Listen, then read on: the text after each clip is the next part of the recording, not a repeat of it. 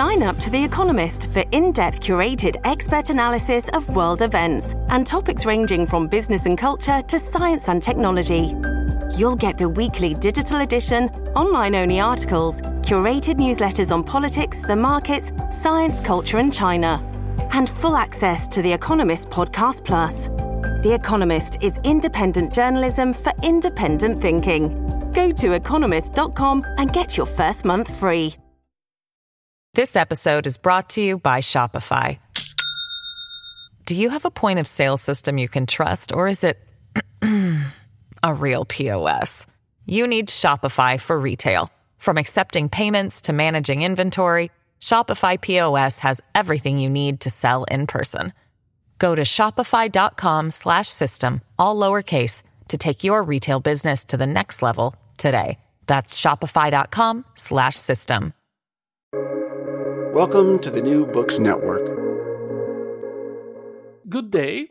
Welcome to New Books in Military History. I am Boris Scarpa, and today we have with us a very special guest. We have James C. Goodall, who is a very accomplished author.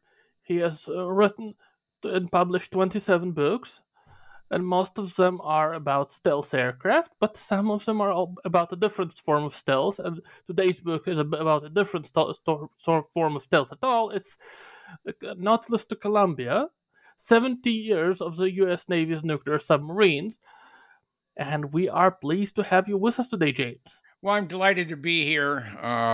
The last thing I ever thought when I was a kid that I would end up being a published author. But it just goes to show you that no matter what you think when you're 25, 50 years later, things have changed. So no, I have. I wrote my first book on the F-117 stealth fighter in 1990, and it was the best. It was the best book that I've ever written because I think it sold like 67,000 copies. But I do about one book a year. It's something I enjoy. Most of my books are pictorial histories. I'm a retired Air Force historian. That was that's what my career was, my last 16 years in the military. And everything I focus on are, all related to the military. But after I finished my Los Angeles class book, and then I did a Seawolf Virginia class, I had a lot of Navy guys that I know that said, we don't have anything about our older subs, the nuke-powered ones. So I started kicking the can around and decided I was going to do something about that omission. And I decided to do more or less what I would consider a memory book. And I cover all 227 nuclear-powered submarines built and or under construction for the United States Navy. And that goes from the Nautilus, SSN 571, all the way up to the newest submarine that they're just cutting steel on now, and that would be the USS Columbia, which is a replacement for the Ohio boats. The Ohio boats, they're our nuclear deterrent.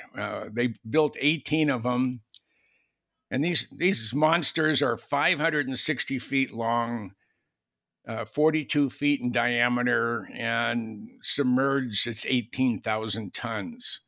Now, the Columbia is going to replace the Ohio-class boats as a ballistic missile submarine. The original Ohio boats came out, they had 24 launch tubes. Because of salt, they had to put ballast in 4 of them. And the new Columbia class is only going to have 12 launch tubes for the Trident II submarine launched ballistic missile. And the thing about the Ohio boats and submarines in general, the only persons who know where those submarines are is not the president, not the Secretary of Defense or Chief of Naval Operations. He may have an idea where they're at. When the Ohio boats are in the Pacific, their area of responsibility is about 150,000 square miles, and they're submerged. When you go to work in the morning on a submarine, you don't know if it's daylight, if it's nighttime. You're operating on Zulu time, which is time at your Greenwich Mean time. And this way, they try to keep a normal sleep schedule. But on a submarine, you're doing something 24 hours a day, 7 days a week when you're on patrol. So it takes a very, very special group of initially men. There are a couple of young ladies, women, and they started out in the ballistic missile submarines because they have the room. Fast attacks, there's only 2 people that have their own private room. And that would be the captain and the XO. Everybody else has their small bunk. The group that has the best on a submarine are the chiefs. The chiefs run the boat. The captain may be responsible for it, but it's the chief of the boat, a senior E9 command master chief. That really that's his boat. You don't mess with my boat. You don't break my boat. You don't run into things. So it's submarine service in the United States Navy, and I think probably worldwide, regardless of who it is, whether it's our Russian adversaries or counterparts, or anybody else who are in submarines. There's a real kinship between the groups. I'd like to talk a little bit more about the book itself. And, writing a book, as you well know, you've written 27 of them. It's always an adventure.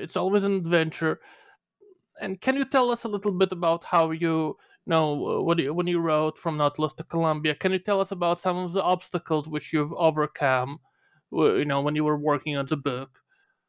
Because remember, a lot of the people we have in our audience, because of the nature of our show, they are themselves writers or they're aspiring writers. And so if there's anything you could share from your experience of how you worked on this book and the obstacles you've overcome, I think it would be very helpful to them. Well, I mean, when I decided I was going to do a book on submarines, I sent I had already had a publisher. But I contacted the United States Navy Office of Public Affairs. And they used to have an organization in New York, but they disbanded that here a couple of years ago. But I go through there, and it goes all the way from, it starts at the top. It's easier to start at the top than start at the bottom and work your way through. And I gave them my request, what I wanted to photograph, when I could be there. I'm retired, so I'm very flexible time-wise. And I have friends, a lot of friends that are submariners, saying, well, how in the heck did you get a camera on the USS Connecticut? That's one of the 3 Seawolf boats. I said, I asked. I mean, that's basically, that's the key to be able to do a book like myself, is you have to go to the top, ask permission, this is what you want to do, and do everything, do follow up, and make sure, once you've gone on a submarine and you've done a shoot and you've interviewed, probably one like the captain and, the XO, and of course the chief of the boat, he's the senior enlisted person on the boat. It gives you an incredible overview of just what it takes to be a submariner. And there's no magic to it. It's just you have to start writing the letters and working from the top on down. So from this, and most of our readers have not read the book, but I have read the book, and I want to say to our audience, it's very richly illustrated. There's lots of photographs. There's photographs of, I believe, every submarine in the service, like the title says. And I'd like to ask, were there any problems for you to acquire these photographs, these images? Well, it took me 7.5 years to get on one of the 3 Seawolf boats, which I had a chance to get on the USS Connecticut. And all 3 Seawolf boats, the Seawolf, the Connecticut, and the Jimmy Carter, are all based on the West Coast. And I live here in Arizona. So it was, and at the time I was living in the Pacific Northwest, so it worked out really well for my transportation. But that was probably the hardest one. And guys I know that served on the Connecticut were dumbfounded that I could get a camera on board. And they said there was no magic to it. I went through proper channels.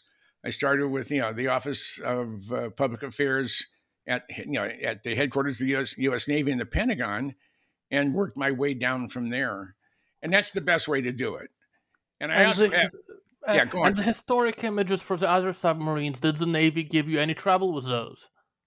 No, but it was a real challenge finding them. I was blessed by knowing quite a few submariners, and I got a lot of images from these guys. But most of it, I went to the Naval Historical sites, websites, and most everything today has been scanned at fairly high resolution, and it's in various websites run by or for the United States Navy.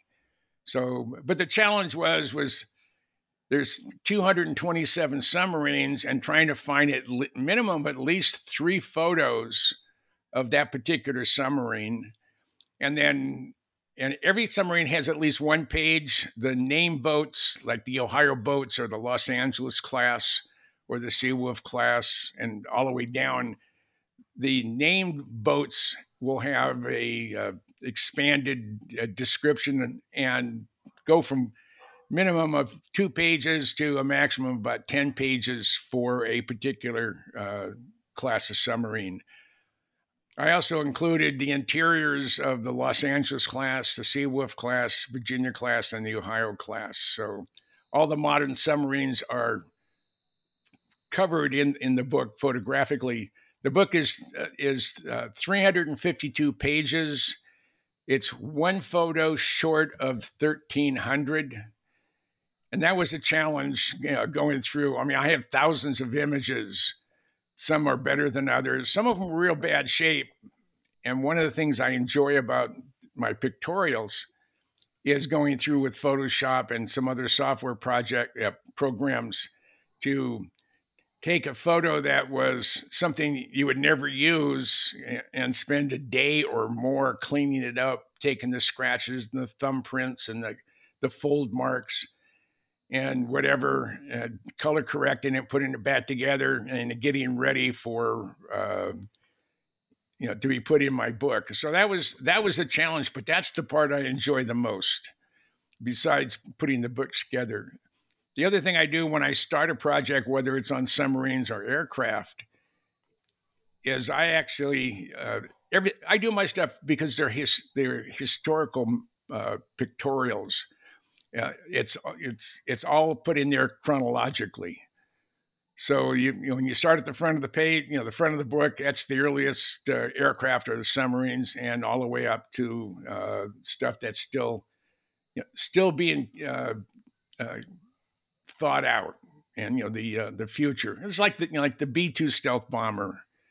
That was a real challenge because that program is really, really classified. It was when I started, but on the submarines, when you go in and do a photo shoot, before you leave the sub, the security officer, which is usually the XO, he'll go through and make sure you didn't shoot anything you weren't supposed to. And you know what you can't. They tell you what you can't shoot. And there's no photography in the back of the sub. So if it's a 560 foot long submarine, the back 200 and some odd feet are engine room and reactor room and maneuvering room. And those areas are all off limits to anybody, even members of the crew can't go back there unless they have the special N or whatever it is on their security badge. And you could look down the tunnel going to the back of the sub. But if I stuck my head into the passageway, I would be arrested for espionage. So it's something you don't want to do. So just to zoom in a little bit on this, can you tell us a little bit more? Very few civilians, as far as I know, have ever been able to tour a modern nuclear submarine. When a Seawolf class, certainly. And you've mentioned a little bit about the hard work which you've had to do to get this access. You said it's taken you 7.5 years to do this, and this is approximately about as much as it takes a submarine of this class to get built. Pretty much. And Pretty so, much. can you tell us a little bit more about the process, about how this happened? Well, one of the things I do when I start out, I start sending out a lot of emails to.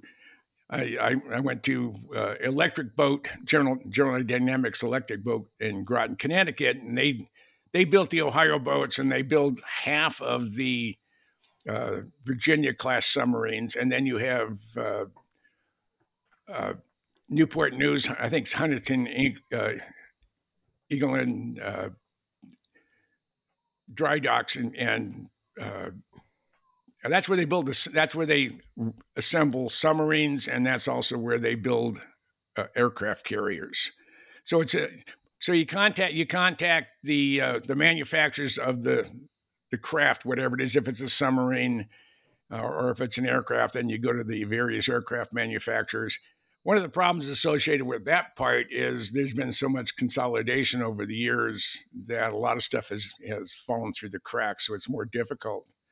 But then the Navy, it takes an awful lot of shoe leather.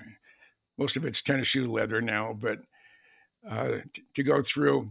Now, the book is hardbound. It's in landscape format, and it is 352 pages. Like I said a few minutes ago, just one photo short of 1,300. And one of the real challenges is once you get when you get a whole slew of photos for a particular device, whether it's a submarine or an airplane, is when you have to make sure you have the right photos going with the right particular airplane. And you try to get the best overall view. I'm a very visual person. At one time in my life, I wanted to be an artist, but then I decided I also wanted to eat.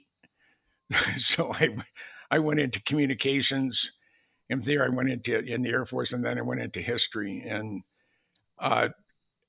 it's where I think I found my home. I really thoroughly enjoy it. It's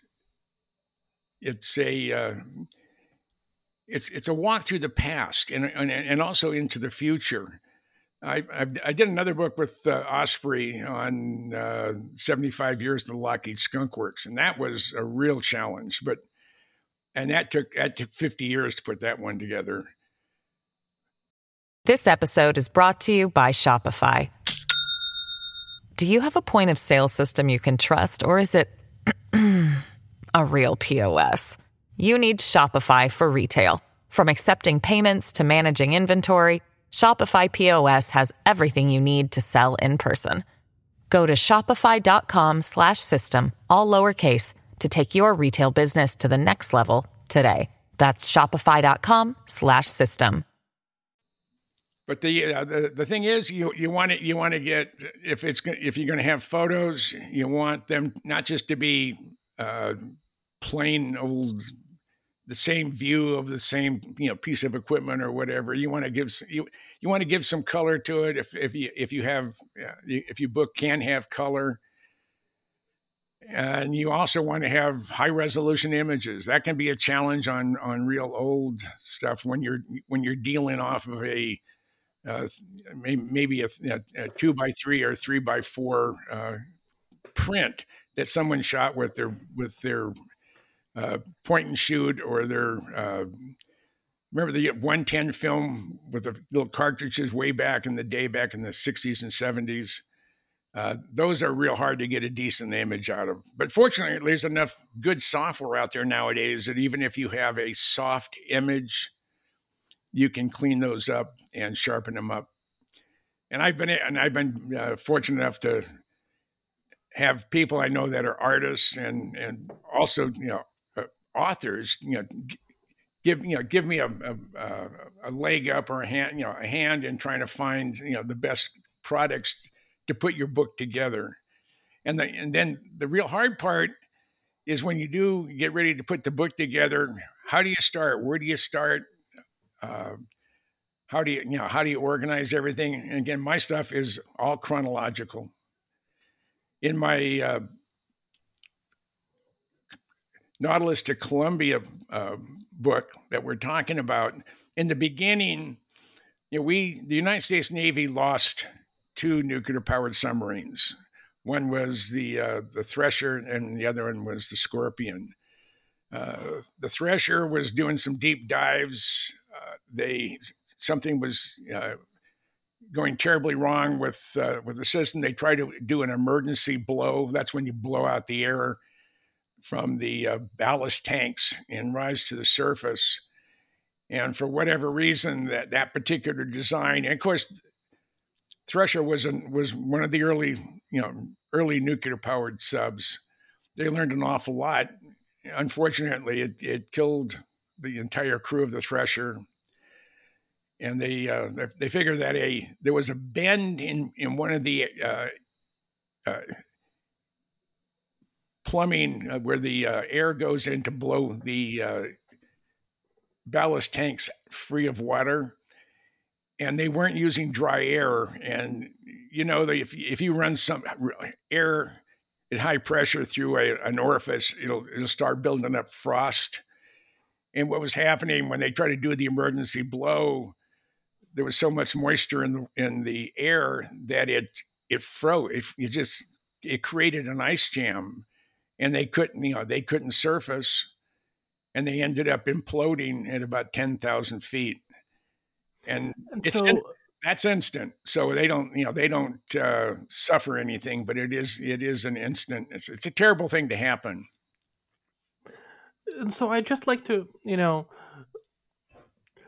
as I understand, your book covers every U.S. Navy nuclear submarine which ever existed, and in terms of what you learned over writing your book, can you tell us?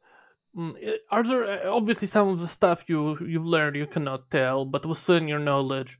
Can you tell us about the trends in the development of these submarines? Obviously the technology improved, but can you maybe go into a bit more detail for our audience? Well, the nuclear-powered submarines, because they're a machine of war, or in our case, it's a deterrent to war. They're very, very secretive about what they can do, how deep they can go, how fast they can go.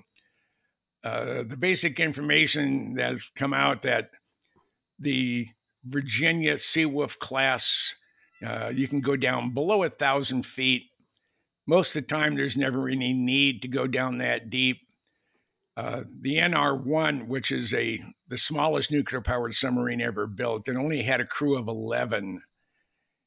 And I asked, and with a top speed of 4 knots, it was towed out to its site, and it would dive, and it could go down below 3,000 feet. And it had wheels on the bottom. It had claws that can actually grapple things and bring it back up to the surface. But with the crew of 11, I asked a friend of mine who was on it, and he won't talk much about it other than the fact that he was on it. He said, well, how long can you stay down? And he said, well, 30 days. And I said, well, I thought it's nuclear powered and it makes its own air and everything else. He says, yeah, that's correct. But on the NR-1, there was no bathroom. You had a porta potty. And the 30 days is when the porta potty was full. That's when you decided to go back to the surface. The thing about submarines is when you go out on patrol, you're not sure how long you're going to be gone. But it's typically on a ballistic missile submarine, you're away from your family for 75 to 90 days. On your fast attacks, they go out and patrol, the world's ocean, and they could be gone for 6 months. And that's hard on families. But the crews on submarines are a special breed. They have no problem with retention. Because being a submariner is all voluntary. And from the cook to the captain, you have to be able, once you get your dolphins, that is your, like a pilot would get his wings. When you're an enlisted person, when you get your dolphins, that means that you spent 6 months to a year and a half learning the submarine, where you could, in a time of an emergency, you can step into any position and fill in. Maybe not know the job, but you know how to operate or turn something off, or be able to support the other crew member in the time when there's a crunch, or maybe there was an injury. When the USS San Francisco hit the seamound here, 15 years ago, it was doing 35 knots, and that's going, and you're cranking pretty good, and it hit a mountain. It wasn't on the maps and the charts they had in the submarine. It was on newer charts, but the ones on the San Francisco hadn't been updated. But one of the spooky things is they actually had a very, very large hatch opened up in the bow of the submarine of the USS San Francisco. You can service the sonar when you're underwater by going into the chief's quarters, going to the lower bunk, opening a hatch is about 30 inches in diameter, and you crawl through there, and you have about 30 feet to the back of the sonar. So if you're having problems, you could go do some servicing back there. That hatch had been opened up to about 12 to 15 minutes before the USS San Francisco hit the seamound. So we could have lost the sub. And then it turns around, here just a few years ago, the USS Connecticut did the same thing. It hit a seamound. And when you have, 8,000 or 9,000 tons of submarine going at 20 to 30 knots, hitting a mountain, it causes a lot of damage. Fortunately, the steel's strong enough. Neither sub was lost. In the San Francisco, there were only 3 people that weren't injured. They were strapped in. That was the bow plainsman. Actually, it was 4 people. The bow plainsman, the stern plainsman, the chief of the watch, and the chief of the boat. So you had those people were actually strapped in. So when they were doing 30 some odd miles an hour and stopped instantly, people were thrown against. There's no soft corners in a submarine or any type of military aircraft or ship, and people were thrown against the equipment and the chassis and whatever. And it looked like a gruesome mess in that submarine when they finally got back into port. The other thing, if it hadn't been for the chief of the watch, when they hit and this is what the training does. It was just he didn't even have to think about it. He immediately hit the emergency blow handles, and they headed to the surface. So probably the best crews and best trained people in the United States Navy are the submariners, because when they're at sea, when they're at 400 or 500 or 800 feet under the surface of the ocean, and you have a problem, you have to have the talent on board of those 140 to 160 crew members to be able to do and maintain the sub's integrity, be able to fight a war if they have to, and know how to tail the bad guys, like in Hunt for Red October. It is just submarines are just an incredible piece of equipment. They're black, they're sinister. The general public have no idea what the submarine looks like out of water. They have no idea what it's like on the inside. And they're really fascinating machines, and that's probably what drew me to them. And I've loved submarines since I was a little boy. I'm pushing 79 years old. I grew up in what is now called Silicon Valley, and I can remember going on my first submarine when I was in Cub Scouts. And you get on and these were all diesel electric, and you get in the submarines. You say, why would someone volunteer to do this? But it's not something that they say, oh, ick, I'm going to go into submarines. It is a choice you pick. And these guys, once you're a submariner, they call them bubbleheads. It's one of the closest knit communities in the United States military, short of a Marine platoon. So it's very, very proud people on submarines. And I'm honored to know a ton of them, and I'm just they all seem to like my books, and I'm pleased at that. That's what I want to do. The book for guys who have been on submarines. There's a gentleman that I sent my early work to just to get his opinion on how the book was coming together. He was a chief, but he made it into warrant officer, and Mac. He did a 3-page book review on my book, and it just pleased me. And he said, I've been on 6 of the subs, and you have them, and you had everything was correct. And that's what made me the most proud, is that the submariners, not just the guys who, that are interested in submarine, but the guys who are actually served on them, enjoy my books, because no one, it's the first time that all the nuclear powered submarines have been covered in between in a single book. So that's one of the reasons I did it. I felt that it was something that was missing. The submarine community, the guys that I knew that was they would sure like to see something where I could see my sub, I can see my boat. And they don't call submarines ships, they call them boats. And I guess if they're on top of the water, they're a ship. If they're under the water, they're a boat. I guess that's their logic behind that. But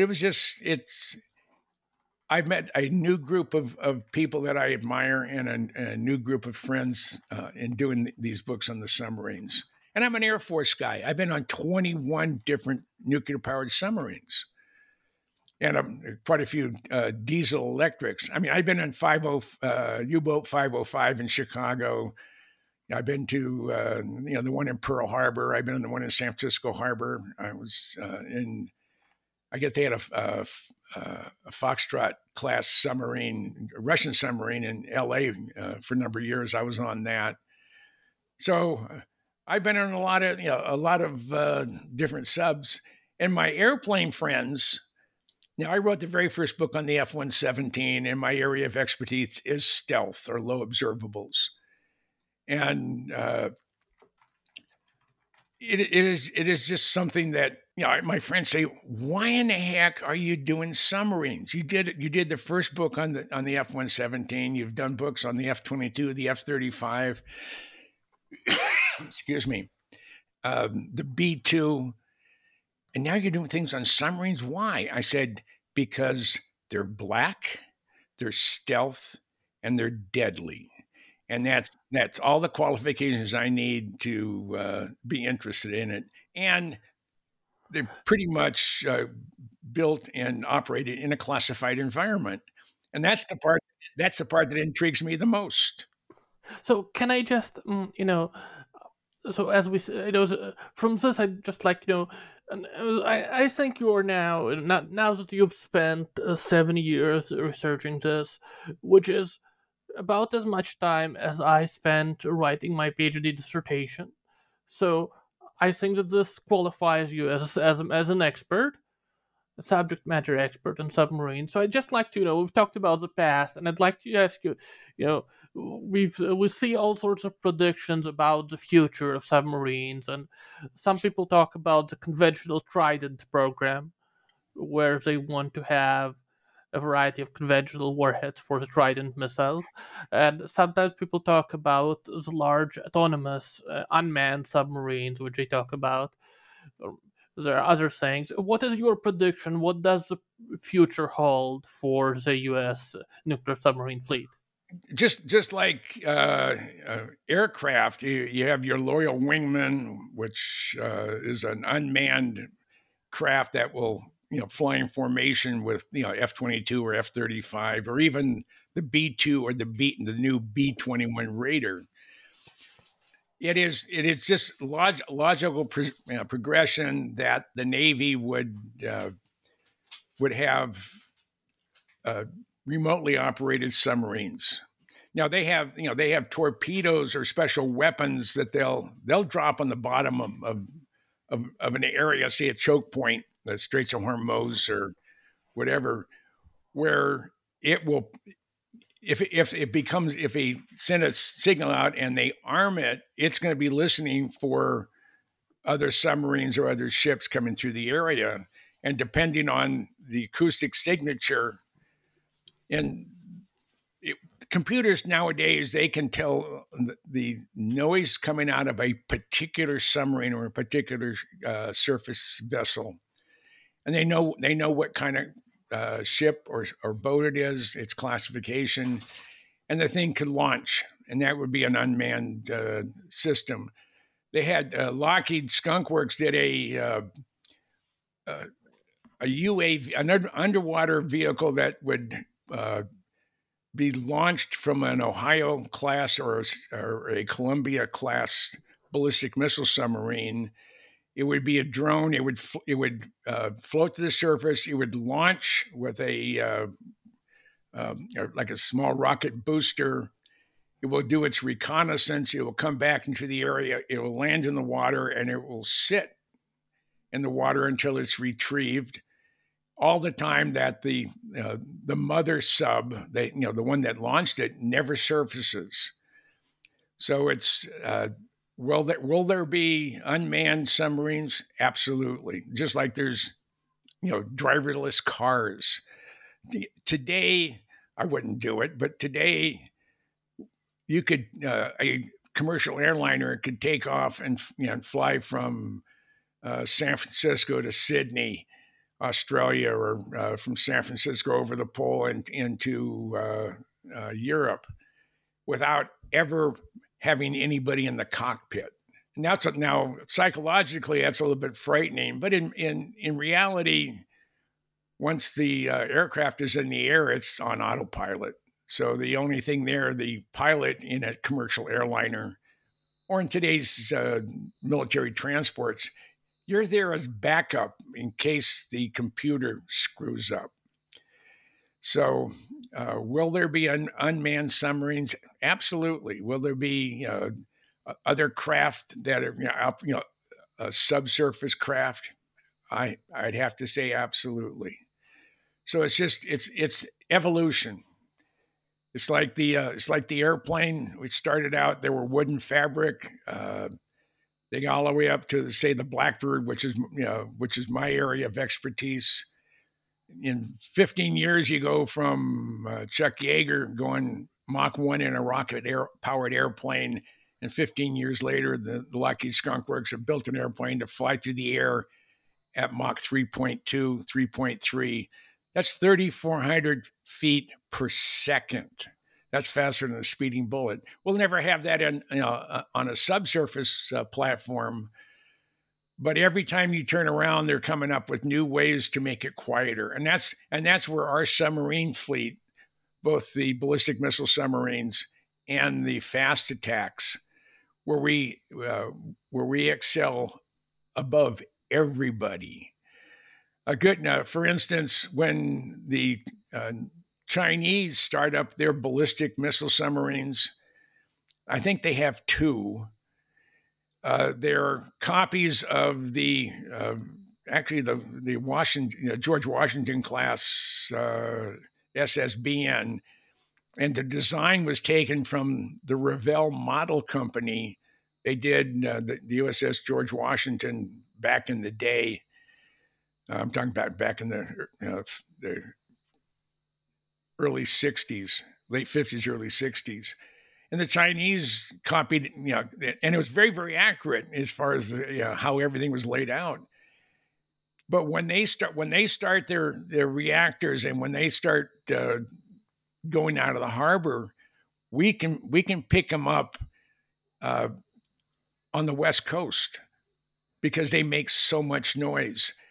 A Virginia class / Seawolf class fast attack submarine is quieter at 25 knots submerged than a Los Angeles class is tied up to the pier. So the Russians, the Chinese, the North Koreans, the Iranians, they all have submarines, but they're all noisy. And we have not only the best submarines, we have the quietest submarines. The American ingenuity has given us the best of the best. We have the best people operating those submarines. And we're quiet. You can't hear, you cannot track or hear a modern day U.S. Navy nuclear powered submarine, whether it be a Virginia class, which is the newest fast attack, or the new upcoming Columbia class. So it is this is a cat and mouse type of warfare too. And if you've seen movies like say Hunt for Red October, or the other one would be Crimson Tide, those show a little bit. Crimson Tide was really hokey because you had I can't remember his name. But he's crawling underneath the floor of the submarine to go from one area to the other to try to keep from getting shot because there's a mutiny on board. That's baloney. There's no room under the floor or above the ceiling in a submarine. Every square inch of that submarine is utilized with either food stuff. When you go into a submarine, they're going to go out on patrol. You get it, and you say you're not a submariner, but as you go in, you're. If there's empty space, it's been accounted for. It's been used in some way. Absolutely, they put all the canned goods on the floor, and they have they're already pre-cut. They're planks that go down on top of the cans. So all of a sudden if you're a real tall guy, all of a sudden you're starting to hit your head on things that are hanging down from the top of the gangway.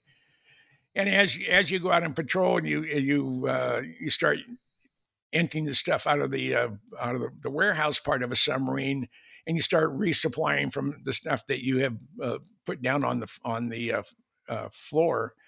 The other thing, if you see pictures of submariners eating, and they have fresh vegetables, they're either in port or they haven't been out at sea more than 10 days. After 10 days, there's nothing fresh as far as produce go. And the other thing, you cannot use today's deodorants. I think they're starting to change them because the active ingredient in your typical deodorant has chemicals in there that will clog up the CO2 scrubbers. So when you're on a submarine, you don't wear deodorant, and they call the guys when they come off a boat, if they've been underwater for 70 or 80 or 90 days, they call them stinkies because you do reek. You reek of the smell of everybody. And if you are on patrol, whether it's a ballistic missile submarine or a fast attack, if they're running silent or ultra quiet, you don't take a shower. That can go on for 10 days. If you're going to go to the bathroom, you're only going to flush that thing if you absolutely have to because it's full. So it's. You really come back from patrols. Everything you, all your clothes, which has to fit in an area that's about 6 or 8 inches deep, not quite, say 30 inches wide and 6.5 feet long. That's everything you own and wear both on the sub and when you're on shore duty, is in that small area. So there's it like I say, it takes a very special person to be a submariner, and I'm proud to know a lot of them. And on this note, Jim, I'd just like to ask you there's one final question. And this is at this show, on this show, we're creatures of tradition. There's always a traditional question which we close with. You know, and I said before that this is a show by readers for readers. Okay. And so I'd just like you to can you tell me about some books which maybe you're reading right now, or maybe you've just finished reading, that you could maybe tell our audience about, that you think our audience should know about? Well, I mean, I can talk about my books. The book I'm most proud of is my 75 years of the Lockheed Skunk Works. And out of the 11 heads of the Skunk Works, Kelly Johnson being the guy who founded the Skunk Works, I think it's Bob Johnson, I believe his name is the newest vice president general manager of the Skunk Works. To quote Jeff Babion, who was heading up the Skunk Works when I finished the book, and I did a book signing there, he said he in his man cave, he has books that no one's allowed to touch because they are his prize. And they're both my books.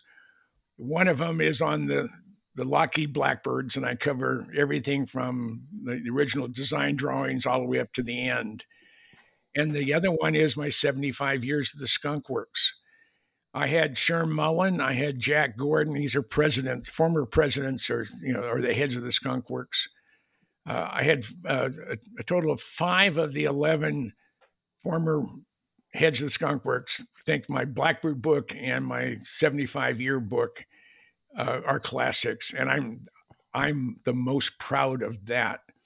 And the fact that I was at a function in D.C. this past summer, and they had a group of people talking, and one of them was a former U-2 pilot. I don't recall ever meeting him, but I went to introduce myself because I was there with the group that put everything together.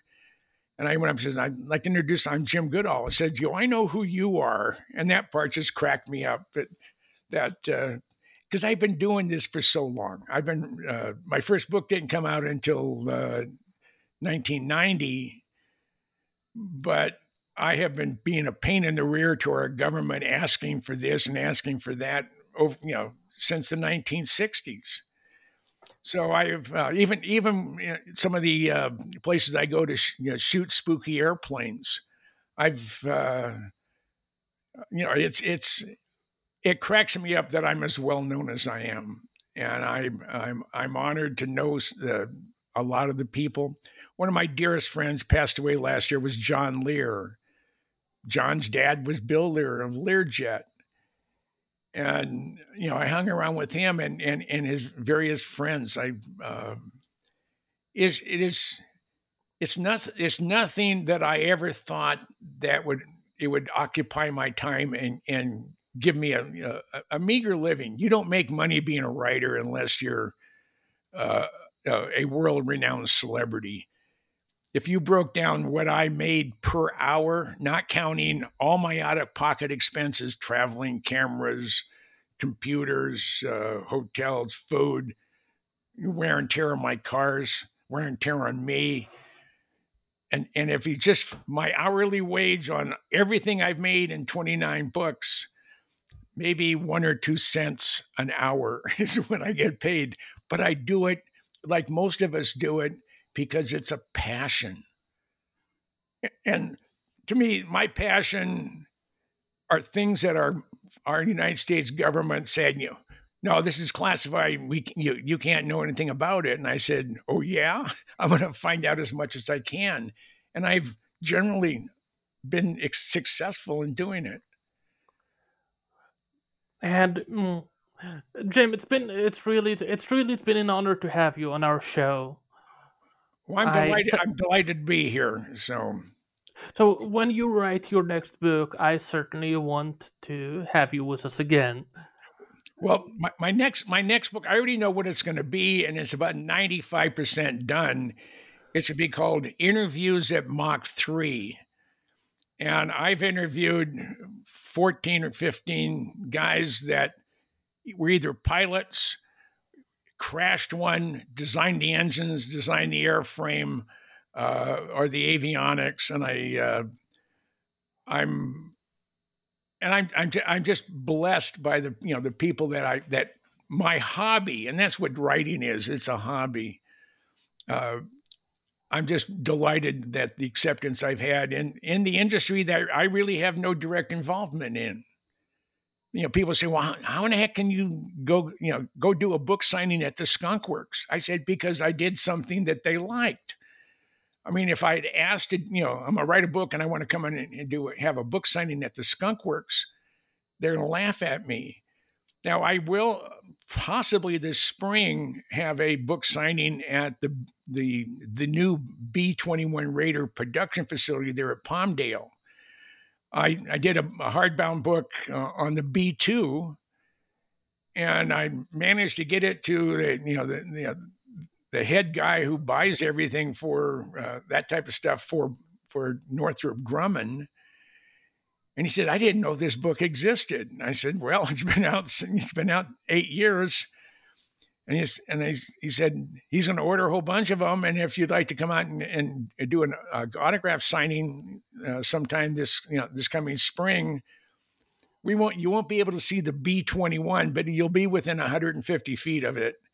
But we'll bring you on, into Site 4 at Palmdale. We'll make the announcement to all the employees if they want your book, or if they have your books, regardless of where they got them. If you have a book by Jim Goodall or James C. Goodall, I use those both names, bring it in. I'll sign them all. So I'm going to do that later on this. I'm going to do that probably early spring. That'll be fun. So when it's out, definitely come back to us. Thank you, Jim. My pleasure. And you have a wonderful day and have a good weekend.